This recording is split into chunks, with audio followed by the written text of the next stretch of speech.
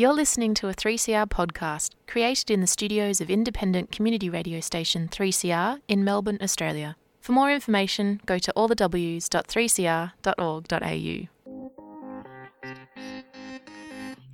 You have tuned in into 3CR's program Behind Closed Doors. This program explores all topics related to sex work. We give sex workers and allies a comfortable space to share their experiences. We also appreciate questions from the general public. Behind Closed Doors aim to uncover what the sex industry is really like. Our program exists to bridge the gaps. Please be mindful, this program is not suitable for little ears, as there may also be explicit language use. Please connect with us on Twitter at BCD3CR or email us at bcd3cr@gmail.com. Hi everyone and welcome to Behind Closed Doors. We are Australia's only sex worker radio show. I'm Dean Lim and I'll be your host for today's episode.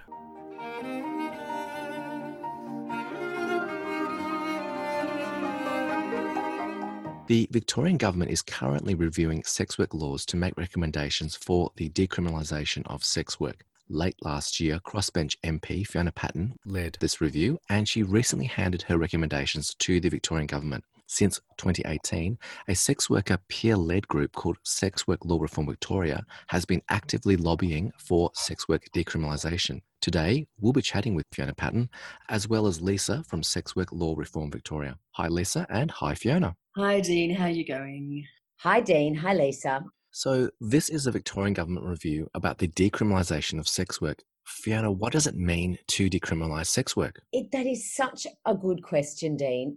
And I think it's so important that people understand this. So firstly, because of the great work that sex workers and sex worker organisations have done to date, the constant campaigning, the very smart campaigning that's been going on has led to the Victorian Government saying we need to work out how to decriminalise sex work, not if, but how. That leads to that great question of what is decriminalisation. Now, it does not mean that there is no regulation. What this means fundamentally is treating sex work like any other industry. I think that would mean not having its own special laws. We can regulate sex work through planning regulations, through workplace health and safety regulations, through health and wellbeing regulations. That certainly seems to be the feedback that we've had. But yes, decriminalisation means really try to treat this industry like we would treat any other industry. And that does mean, of course, that there will be rules and regulations that we will all have to follow.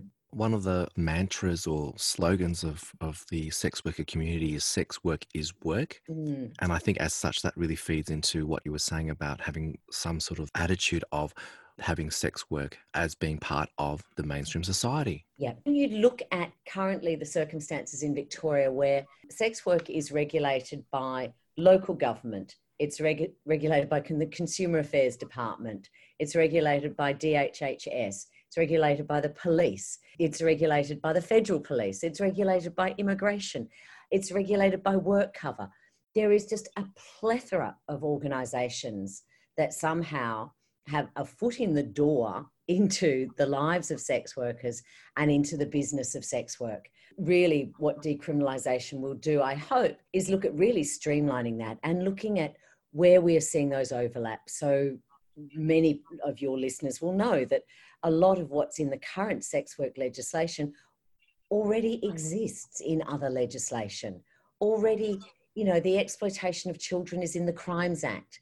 Do we need a separate act? And I guess having a separate act also leads sex work to be treated as other, which is what decriminalisation is trying to remedy.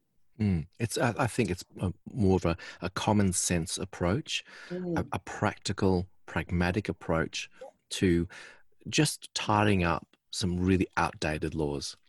Yes, that's right. Look, Victoria was pretty groundbreaking in the 1980s when they decided to regulate the sex industry and to regulate sex work. I mean, that was actually quite extraordinary for its time. that was a long time ago. And now the legislation's not fit for purpose. And here we are. Okay. So the review, I'm sure, must have received quite a number of submissions. Did the review only receive submissions from supporters of sex work decriminalisation, or did it also receive submissions from critics of the industry? Yes, we received submissions from a very wide range of organisations, and we sought that. You know, we did send out a letter to stakeholders asking for their thoughts. So it was from everyone from the Australian Christian Lobby through to, you know, local governments, through obviously to sex worker organisations, to sex workers and to business operators, brothel operators and the like. So we did receive an enormous number of submissions, which was very pleasing. We also managed to conduct one-on-one or small group online consultations throughout this process. And this is quite a new process for me. I think for the public servants, they were actually quite surprised by the number of consultations that I was able to conduct during this extraordinary time of COVID.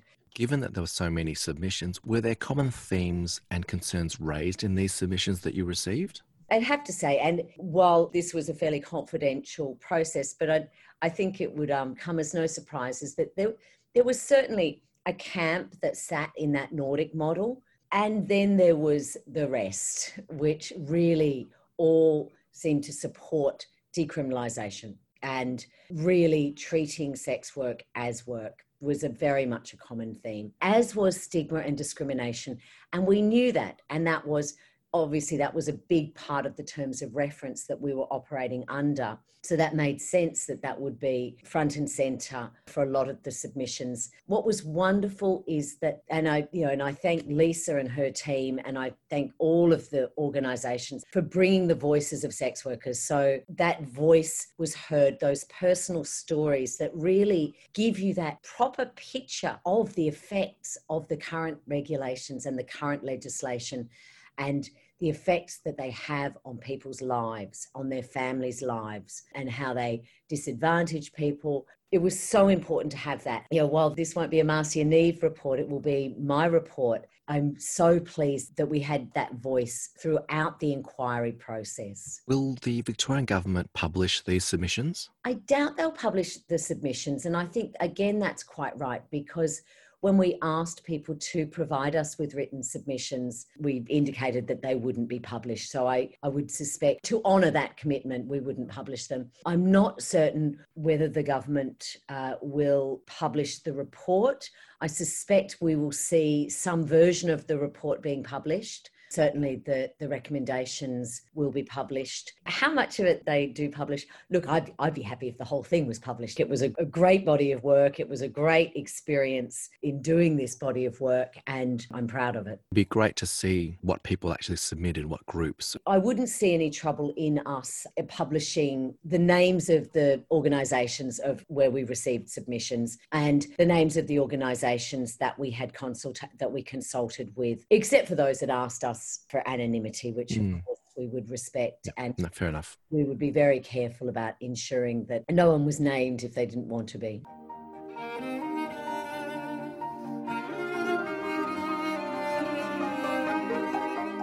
Lisa, you're from Sex Work Law Reform Victoria. Can you tell us a little bit more about your group? Yes, Dean. We're all sex workers, former or current. We're a volunteer group. We're a registered not-for-profit. And we engage in advocacy activities, mostly, but not only, lobbying all levels of government, local, state and federal. So although our purview is to support the push for decrim in Victoria, there are laws, as Fiona said, there are so many laws regulating sex work that some of the laws are state-based, some of them are federal laws or Commonwealth laws. There are laws, for example, banking regulation laws that permit discrimination. So we're lobbying for the legal and human rights of sex workers on as many levels as we can. Throughout 2019, different sex workers from our group met with MPs and MPs across Victoria, across the political spectrum. And ultimately, this contributed to the announcement of the review itself. It's great to see advocacy and sex worker advocacy at work being so effective. Lisa, a song that we can play on the show. Well, I'm an Amy Winehouse fan, and one of my favourite songs that was originally recorded by a lesser-known American jazz artist, Etta Jones, as opposed to Etta James. And it's called Don't Go to Strangers. And I think, well, when you want decrim, don't go to strangers, go to sex workers. You've been listening to Behind Closed Doors on 3CR 855 AM and Digital Radio. I'm chatting with Fiona Padden and Lisa from Sex Work Law Reform Victoria about the Sex Work Law Review that's just occurred. Tune into the station that gives voices to sex workers. Subscribe to 3CR.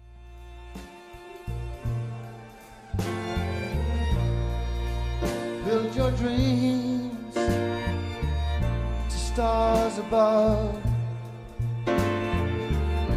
But when you need someone to love, don't go to strangers, my darling, come to me.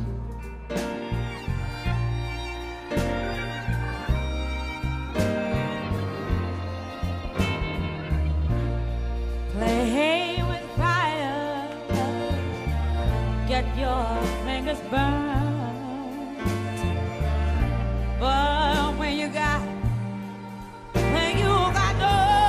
nowhere to turn, oh no, go to strangers, my darling, come to me.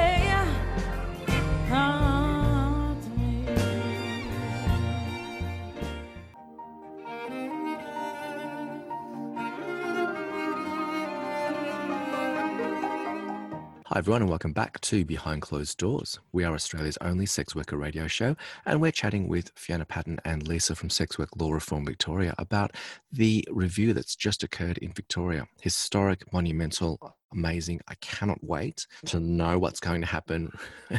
Stay tuned everyone as usual. And as part of the review, Lisa, your group Sex Work Law Reform Victoria collaborated with the Michael Kirby Centre at Monash University. Can you tell us about that collaboration and what it actually achieved? We were really proud of the outcome. We collaborated, yes, as you said, with the Michael Kirby Centre. We were working with sex workers' rights activist Cheryl Overs, and that was really a privilege to be working with her. She actually founded the Michael Kirby Centre for Public Health and Human Rights, and she's been a grassroots activist right from the get-go. She was the founder of Prostitutes Collective of Victoria and has been working really hard for sex workers' rights forever. So it was an amazing thing to be working with her and the rest of the team. And various sex worker organisations in Victoria, a diverse range of voices was heard. And what we did was consult with the sex worker community over Zoom meetings to hear the voices of sex workers, what they wanted, the issues that most concerned them. And we were aiming to provide Fiona with the most useful, practical, detailed information we could get that addressed the issues, the complicated issues relating to decrim. And the more we talked to people, the more we realised how complex it was. And we worked around the clock at one stage. It was a dynamic and very extensive collaboration, and we're very proud of what we came out with. We made a detailed submission, and it was wonderful to hear and include the diverse range of voices of Victorian sex workers. And it was, an inspiring and really satisfying thing to be part of. And I think we all collapsed in a heap for a few days after the review deadline. Lisa, as a sex workers' rights activist, what do you think is important to happen next? We think the government should pay careful attention to the findings of the review. The recommendations Fiona will be making have, been informed by, as I said, extensive work with sex workers. They'll be carefully considered recommendations that sex workers have been meeting with government. We want to see sex workers continue to meet with government, and we want to see the government have the courage to implement the recommendations of the review. Fiona, can you outline for us what the review has done so far and what is coming next? I will, and I do just really want to say how grateful I am for the work that the Michael Kirby Centre did, the work that the Sex Work Law Reform Victoria did. Their submissions really were complicated because it was complex. They did incredibly well and were very diligent in representing and reflecting the differing views. Because as we know, sex workers are not homogenous. We are a very diverse group of people. We have very different views on a whole range of issues. And I think that was very well reflected in that submission. And I'd also, on that grounds, I'd say that Scarlet Alliance and Vixen also brought together a whole range of voices, and for the very hard and long hours that people put into that work. I think we probably did about 60 different online consultations. We received close to, I'd say, 100 submissions. We wrote, I don't know how many drafts of the report, but it was quite a process. And because this has all been done during COVID, at no point have I been in the same room with anyone on this. It's added that level of difficulty to the process as this goes to air.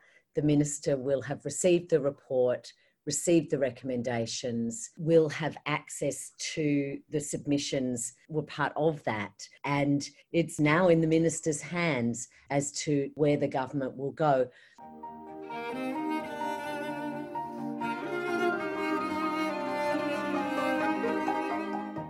I think what's interesting and probably what's less known about this is that it's no surprise that sex work law reform needs to be a whole of government issue, because when you look at it, it is planning, it is health, it is stigma, it is discrimination, it is policing, it is a whole range of issues. So it is a whole of government.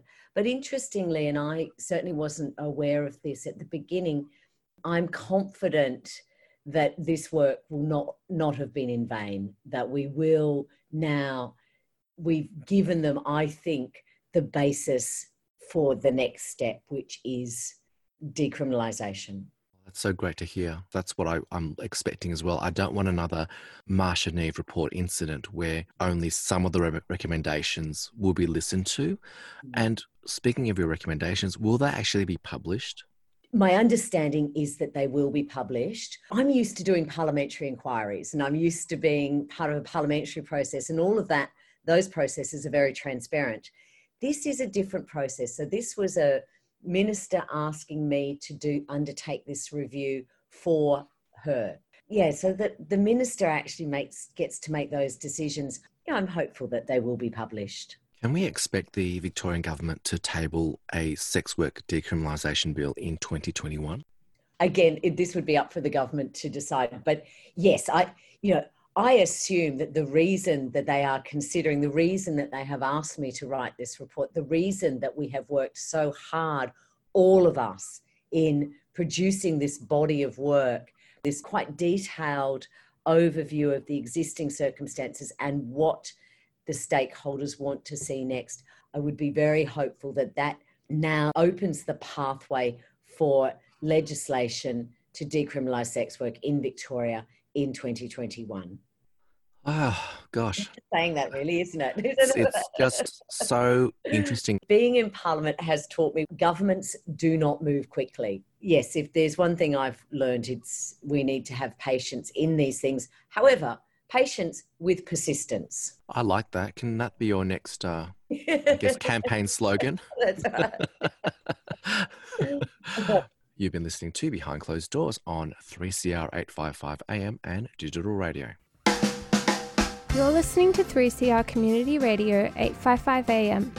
Visit the 3CR website at 3cr.org.au/podcast to hear the most recent recording from each show, or 3cr.org.au/streaming to listen live.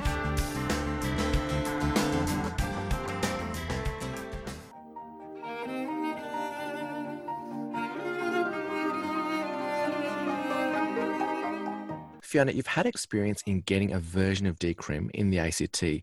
What do you think the barriers in general are to achieving the decriminalisation of sex work in Victoria? Again, another great question, Dean, but I think it goes back to something that you and Lisa might have said earlier in the piece, which courage. It's going to take courage, because it'll be really easy to do nothing.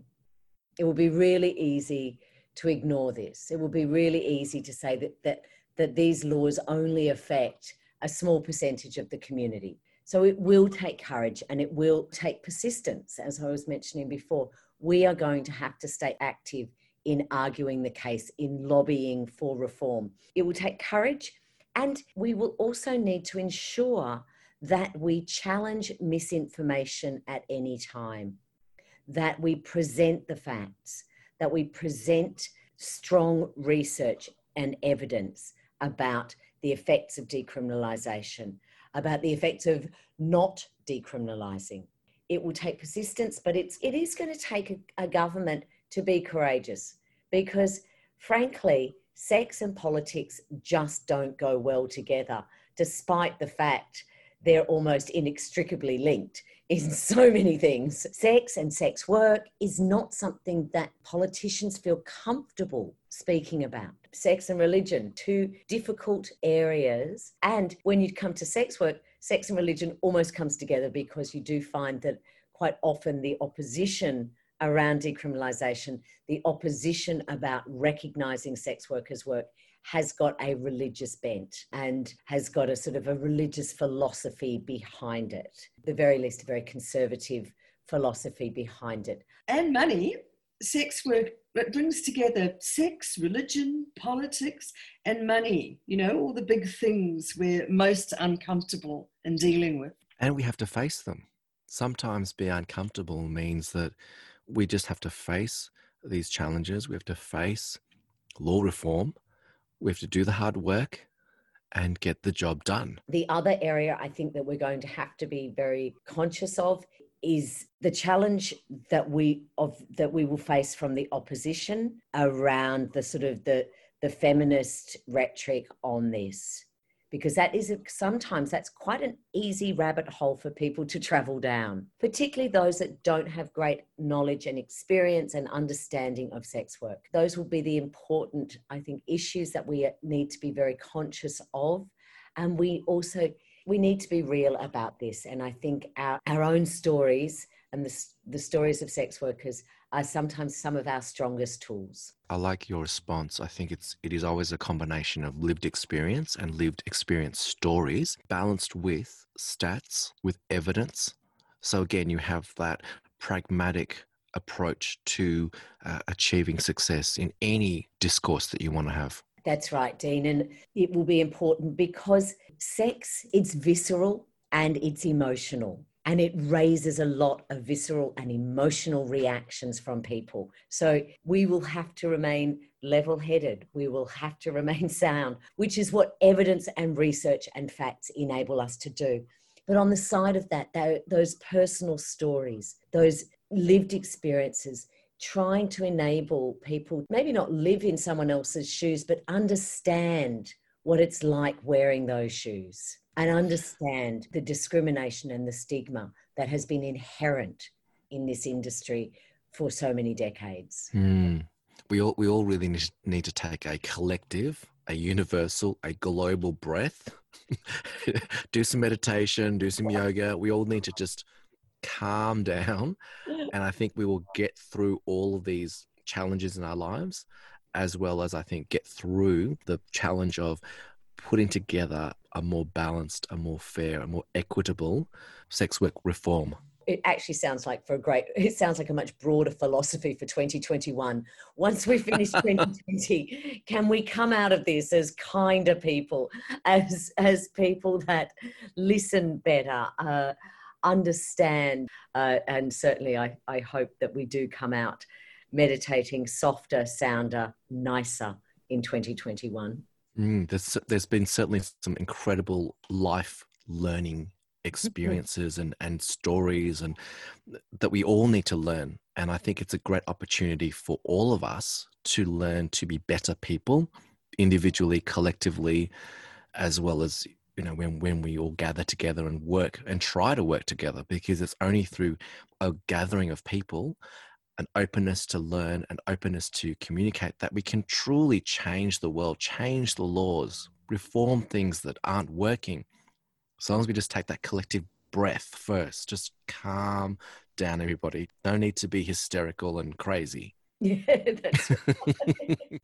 Yes, I think if we can follow that idea of breathing and trying to look at things calmly with a 2020 view. I think a lot of it has been led by fear and anxiety. So Fiona and Lisa, what can sex workers and sex worker organisations do now to help make DCRIM succeed? Keep our voices loud and proud and strong and clear. It was interesting, thinking about this time. I mean, I think of this year as something like a wool wash. If we all come out softer to the touch, that'll be a good thing.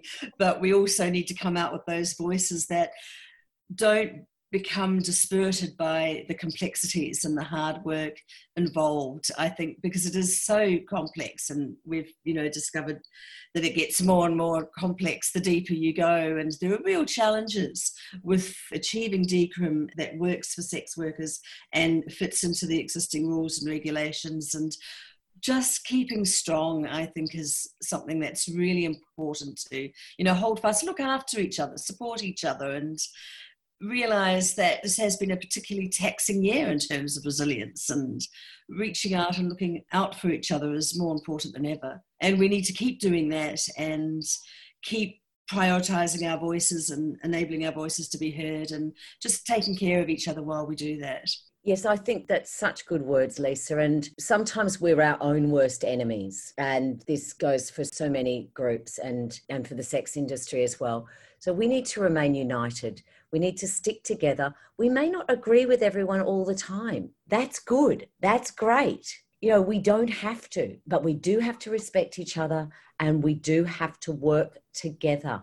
And I think this is 2021, that will be so crucial. And that is something I hope we have learned in 2020, that we need to be kind to ourselves and we need to be kind to each other, because there's plenty of assholes out there who will stick the boot in. Keep lobbying, keep speaking to MPs, keep talking to your local MPs, keep telling those stories. We've got some work ahead of us. I'm optimistic. If we can get through 2020, we can get through anything. So I've asked Lisa this question already. Fiona, what's on your playlist that either motivates you or relaxes you? Look, anything Blondie at the moment. Fabulous. Thank you so much for your time, Lisa and Fiona Patton. Thank you. Thank you, Dean. Thank you. Yeah, lovely to chat. Thank you. This is Blondie, and one way or another, we will have DCRIM in Victoria.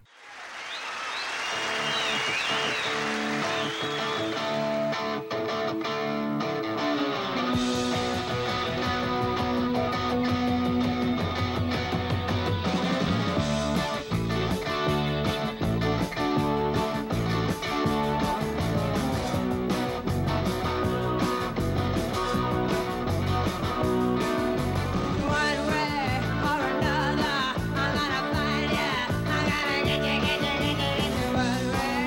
another,